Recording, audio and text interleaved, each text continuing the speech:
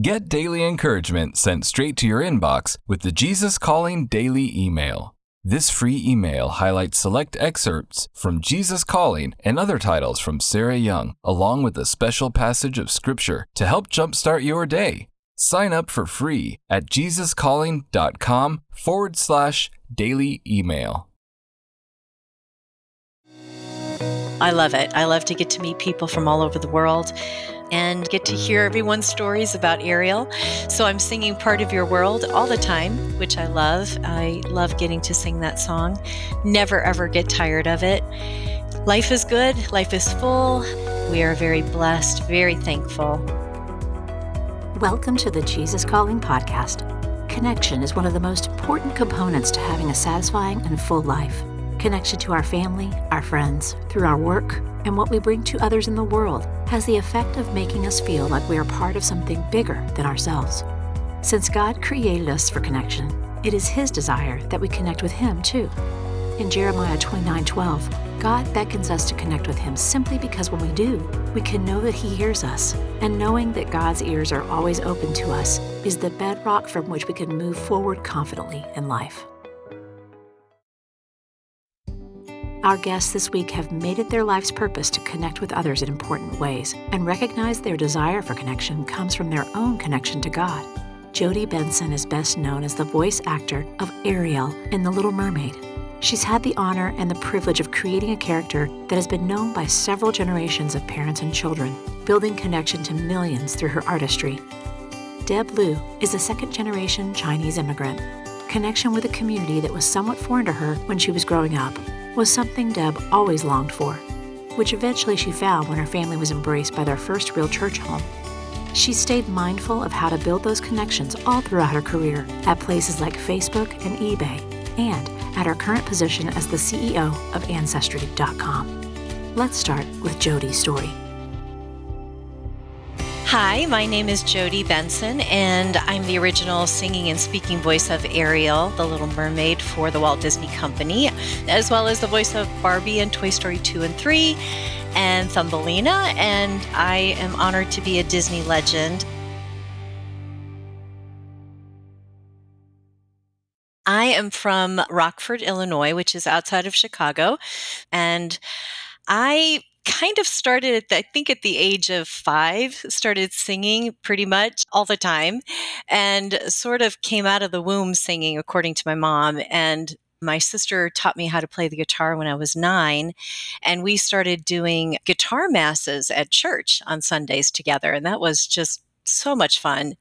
And I kind of decided, I think around the age of 8 or 9, I sort of told my mom I'd like to make a living, to sing, dance, and act and do Broadway. Of course, I'd never seen a Broadway show or really seen hardly any theater except community theater in my town. But for some reason, I just had this idea that I really wanted to find out what Broadway was all about. So that was sort of my big, big dream as an 8-year-old girl. And continued to do whatever I could find to be a part of in Illinois and in my town. Through middle school and high school, there weren't a ton of opportunities, but whenever I could find something to do, in our high school, we did a musical each year, sometimes like a musical and then a review at the end of the year. I would be a part of that, and decided that I'd like to pursue this for college. I got my first taste of real training when I was 17, and I started college at Millikan University. And that's really where that flame started to ignite for me as far as really thinking about pursuing musical theater. I really had an incredible opportunity at Millikan University to start portraying leading characters in musicals. And I was there for my freshman year and, had the lead in the very first musical that I auditioned for, which was so shocking to me. And at that point, I thought, this is something I feel like God has given me a certain skill and a certain skill set to be able to investigate can I go down this path? As it turned out, just really felt like God was prompting me to go to New York. So I got my equity card, and it just kind of started from that point on, so I started working professionally when I was 18, and thankfully had continued on. And I wasn't a waitress at any point in time, which was really quite miraculous. But just to be able to feel like, God had given me these gifts, and I just wanted to use them to the best ability that I could and be able to support myself and try to make a living, doing this crazy business. So, definitely God just really created the path very, very clearly for me and for my husband. And he was my boyfriend at the time, and really pursued this industry knowing that this was God's plan. We moved to Los Angeles. We didn't have a home. We didn't really know what that was going to look like, but he knew. And he knew that if I can keep my eyes on him on a daily basis, then I could trust him. And historically, having seen throughout the journey of life that he has repeatedly been trustworthy in my life and how he has shown up. And for me, he usually shows up for me, for my family and our marriage and with our kids in the 11th hour. Divine orchestration is truly the key, because we can have this plan in my mind. I can have this, I'm 17 years old and I'll have this plan. And my plan was just blown up because God's plan was 1,000 times better. Starting with the Walt Disney Company in 1987, I think, I was doing a Broadway musical called Smile with Howard Ashman and Marvin Hamlish. And that Broadway show closed very, very quickly, sadly. But when I auditioned for The Little Mermaid, I certainly had never dreamed in a million years that I would get the job, because I had never done a voiceover before. I had never worked behind a microphone before. And it just so happened that God's perfect plan was for me to become Ariel. And I learned and made a ton of mistakes along the way. But as I look back in this journey of 35 plus years now, it is truly a ministry. And it's such an honor and such a blessing to have the opportunity to be the voice of Ariel, but also to just come in contact with so many amazing fans around the world. And we are on our sixth generation now of families who have started to fall in love with Ariel. And it's just a huge honor to be a small part of their story, of each one of these people that get to share their story of what Ariel means to them and how they grew up with this character and their relationship to the film and to the character. And it's a huge responsibility, and I take it very seriously, and I do want to be able to be part of that legacy and to bring that integrity to the character, to the original sound of the film. And that's my job, is to be able to let you have that memory, and I get to be a part of that. And it's absolutely beautiful. I think God is so gracious in that way.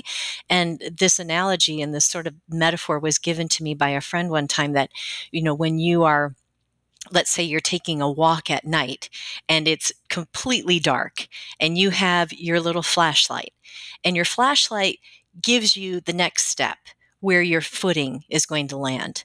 Just the next step, not a half a mile, not a half a block, not even 6 feet. I can put my flashlight and it'll give me the next safe place to put my footing and to land that next step. That's pretty much what God wants to do with me. I mean, he doesn't need me to see a half a block ahead. He doesn't need me to see a half a year ahead. He needs me to take the next step, which sometimes is a daily step. Sometimes it's an hourly step. And that's very hard for a planner like me to not be able to have this big, huge picture. But honestly, if he did, he knew I couldn't handle it. I mean, if he showed me at 17 or at 21 or at 25 things that were 5 years in advance, he knew I wouldn't be able to handle it. That's how gracious and loving and kind he is. So he gives me just enough that I can handle. So the whole journey is a faith walk. The whole journey is definitely letting go and doing a trust fall. It really is. But after all these years of walking as a believer, I know that he shows up at the last moment. And again, I can trust him. There are times that I can be pretty frustrated with God, pretty frustrated, and he can handle that. He is okay with my level of frustration or disappointment or my plethora of questions, especially the why questions. And he can handle all that mess. I just have to bring myself to him as messy as I am for that day, in whatever that looks like. He doesn't need me to be a certain way, do a certain thing, prepare myself in a certain way, and then, hey, I can have this conversation with you, God. He's like, you just need to come to me, period, in whatever way, shape, and form that looks like. And it can be very messy. It can be in tears. It can be, again, in frustration. It can be in disappointment, in a season of questioning, that whole why is this going on? Why is this happening to this person?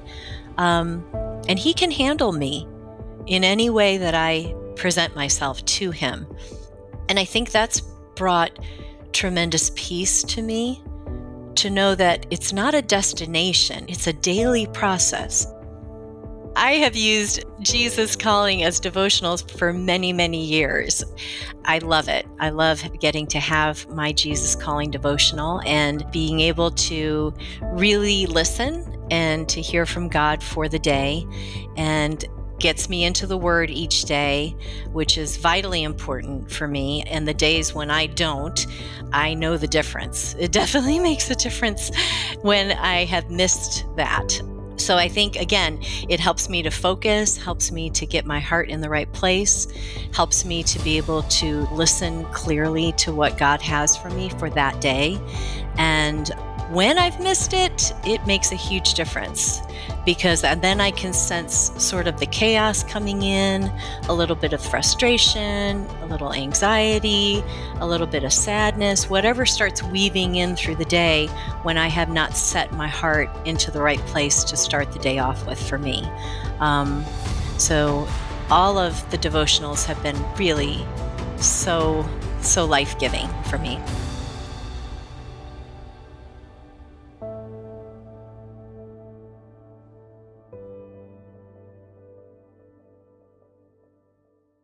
As I'm folding laundry or doing whatever little task I'm doing here at the house, God will bring someone to my mind. I will stop. I will text that person, hey, thinking about you right now, just praying, hoping that your day is blessed. And, that person will respond back like, wow, that's crazy that you just did that, because I was just thinking of you. Or, yes, I do really appreciate your prayers. So I really do want to just be available to join him in his work and whatever that looks like. I know that that's a gift that God has given me, is to lift up and encourage others. I think sometimes we make it to be much more complicated than it needs to be. The beauty of it is that I don't need to have it all together, because then I don't need God. And God doesn't really shine through to others to be able to let them see his light and not let them be staring at me, but to see God through me. That's the whole thing.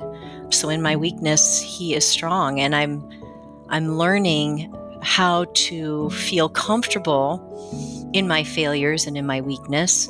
That's been challenging. That's hard. But I think I'm becoming more and more comfortable with the fact that I do not have it all together. And honestly, I really don't want to have it all together, because then the focus, it gets shifted, especially with other people who are looking at me in certain ways, whether it's what I do for a living or when I'm standing on stage. I want to make sure that the focus is not on me. The focus is on the one that lives and breathes and works through me. That's what I want the focus on. And so as I've gotten older, it's become much clearer to me what my daily calling is. And if I keep myself tuned in to God and I can daily ask Him, how do I join you in your work? Like I prayed this morning, how can I be light and salt? That gives me daily purpose, and that reduces any type of stress or anxiety or pressure, which then kind of immobilizes me. If I get myself all wrapped up in the past, or I get myself all wrapped up in tomorrow, I kind of lose what it is that He wants me to do today. So I try to keep it simple. And I think if I do that, it's a peaceful day. It's definitely a peaceful day for me. To learn more about Jody's story, check out her book, Part of My World. Stay tuned to Deb Blue's story after a brief message. Motherhood. It's a journey like no other, teeming with love, unparalleled dedication, and moments that pierce the very essence of your soul. It's a trek that demands to be celebrated, lauded, and embraced in its entirety.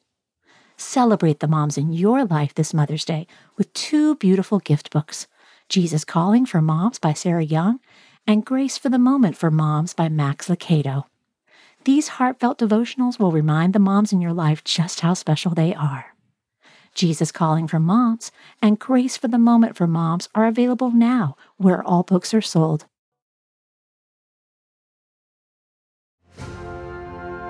During times of transition and unknown next steps, it's more important than ever to cling to the promises of God and to tune your ear to what Jesus has to say.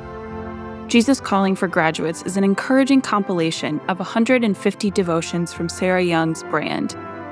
Grads will find topics such as discerning God's will, self-worth, trust, support, and much more.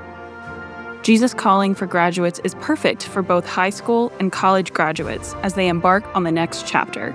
Look for a special custom edition of Jesus Calling for Graduates, available exclusively at faithgateway.com.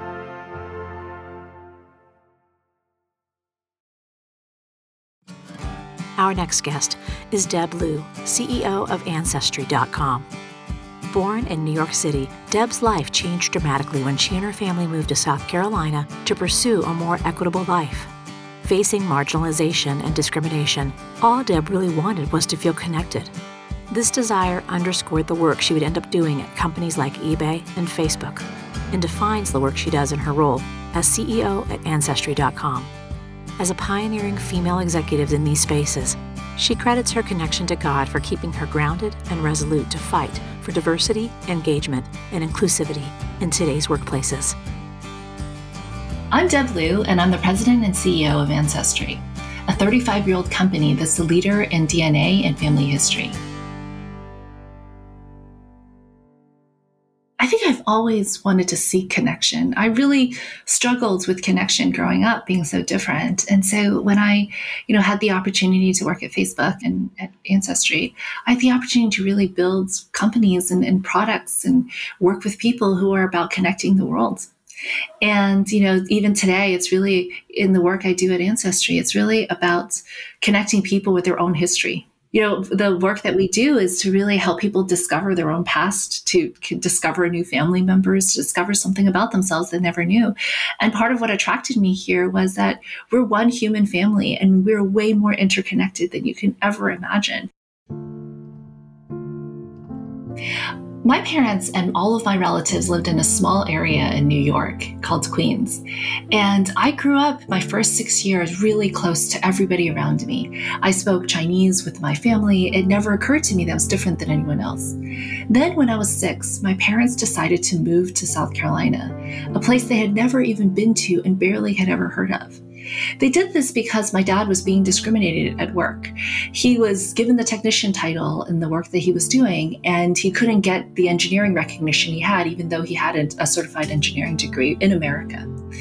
And so he got a call from a friend of his who said, "They don't discriminate in the government. Come to South Carolina. I can get you a job with the government." And my parents picked up our entire family, sold the house, and moved to a place they had never been. Growing up being one of the very few Asian Americans in South Carolina was very hard. It was less than 1% Asian there when I was growing up, and it was very difficult to be the other, to be different. What was most difficult was people would come up to us in the street and actually say, "Why don't you go back to where you came from?"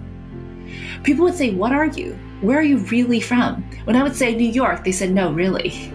And this has sense that I never belonged, that every single day I was somebody who didn't belong with the people around me. Being told that I was strange, that the food I ate was strange, that I spoke a different language, that I looked different. I just felt so alienated from all the people around me. And it really transformed the way I looked at the world. The racial bullying, the broken windows, our house was egged, just what people said to my parents, they had a resilience I could never have imagined. And I allowed that to really deeply affect how I looked at the world. In so many different ways, the things that were turning points in my life were about what our race was. And it was so difficult to grow up knowing that. So much good can come out of so much bad, and yet it did leave a scar.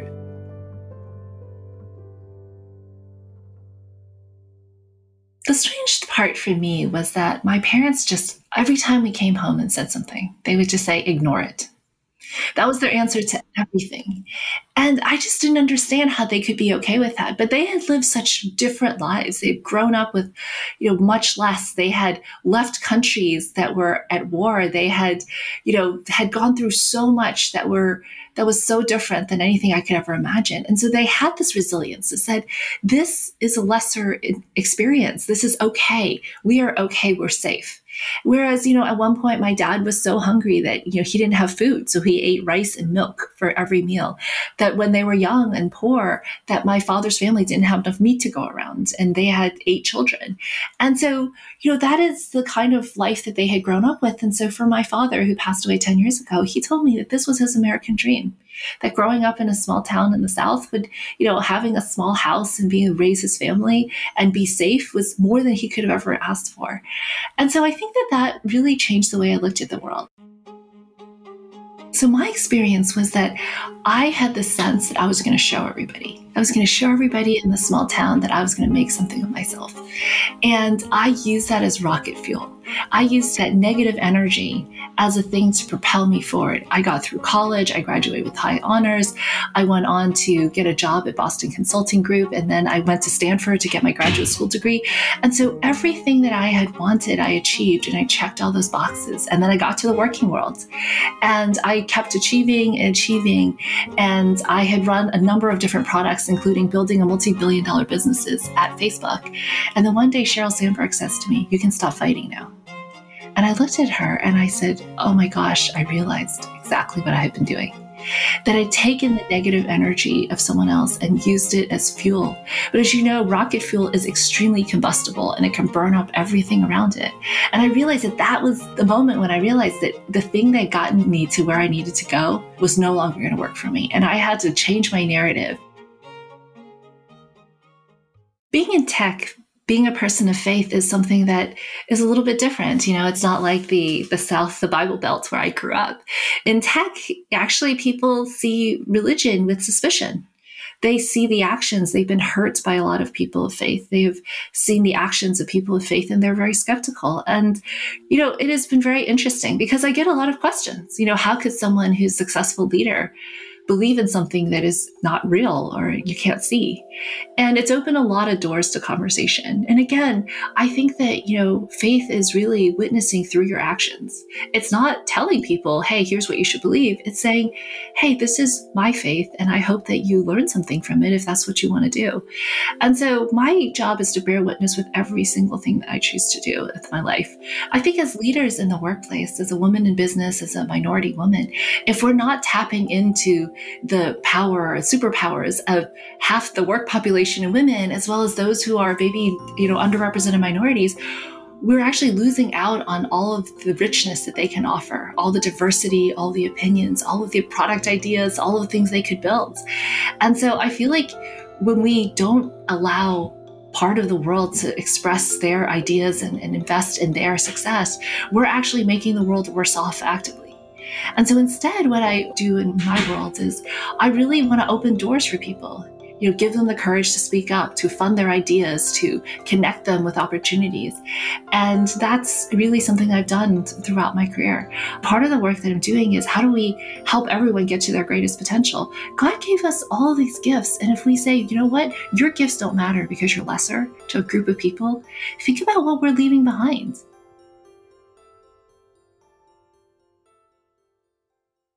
I think we have so much more power than we give ourselves credit for. And every time we say, you know what, I don't have power to change the circumstance.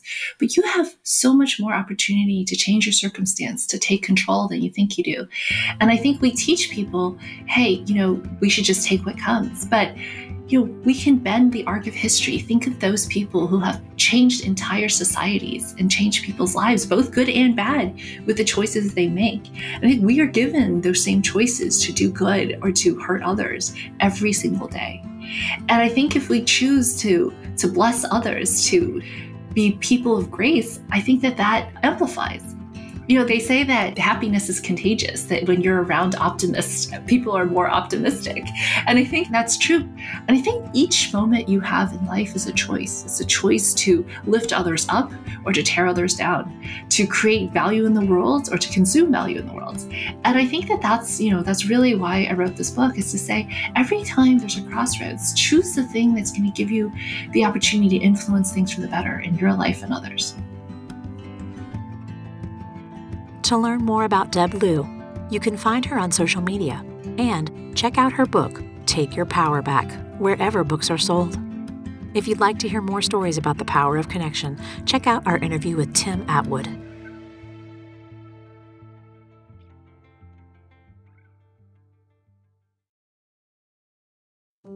Next time on the Jesus Calling podcast, we'll hear from news anchor Ainsley Earhart, who shares how she strives to be authentic in her career and give glory to the one who has blessed her life.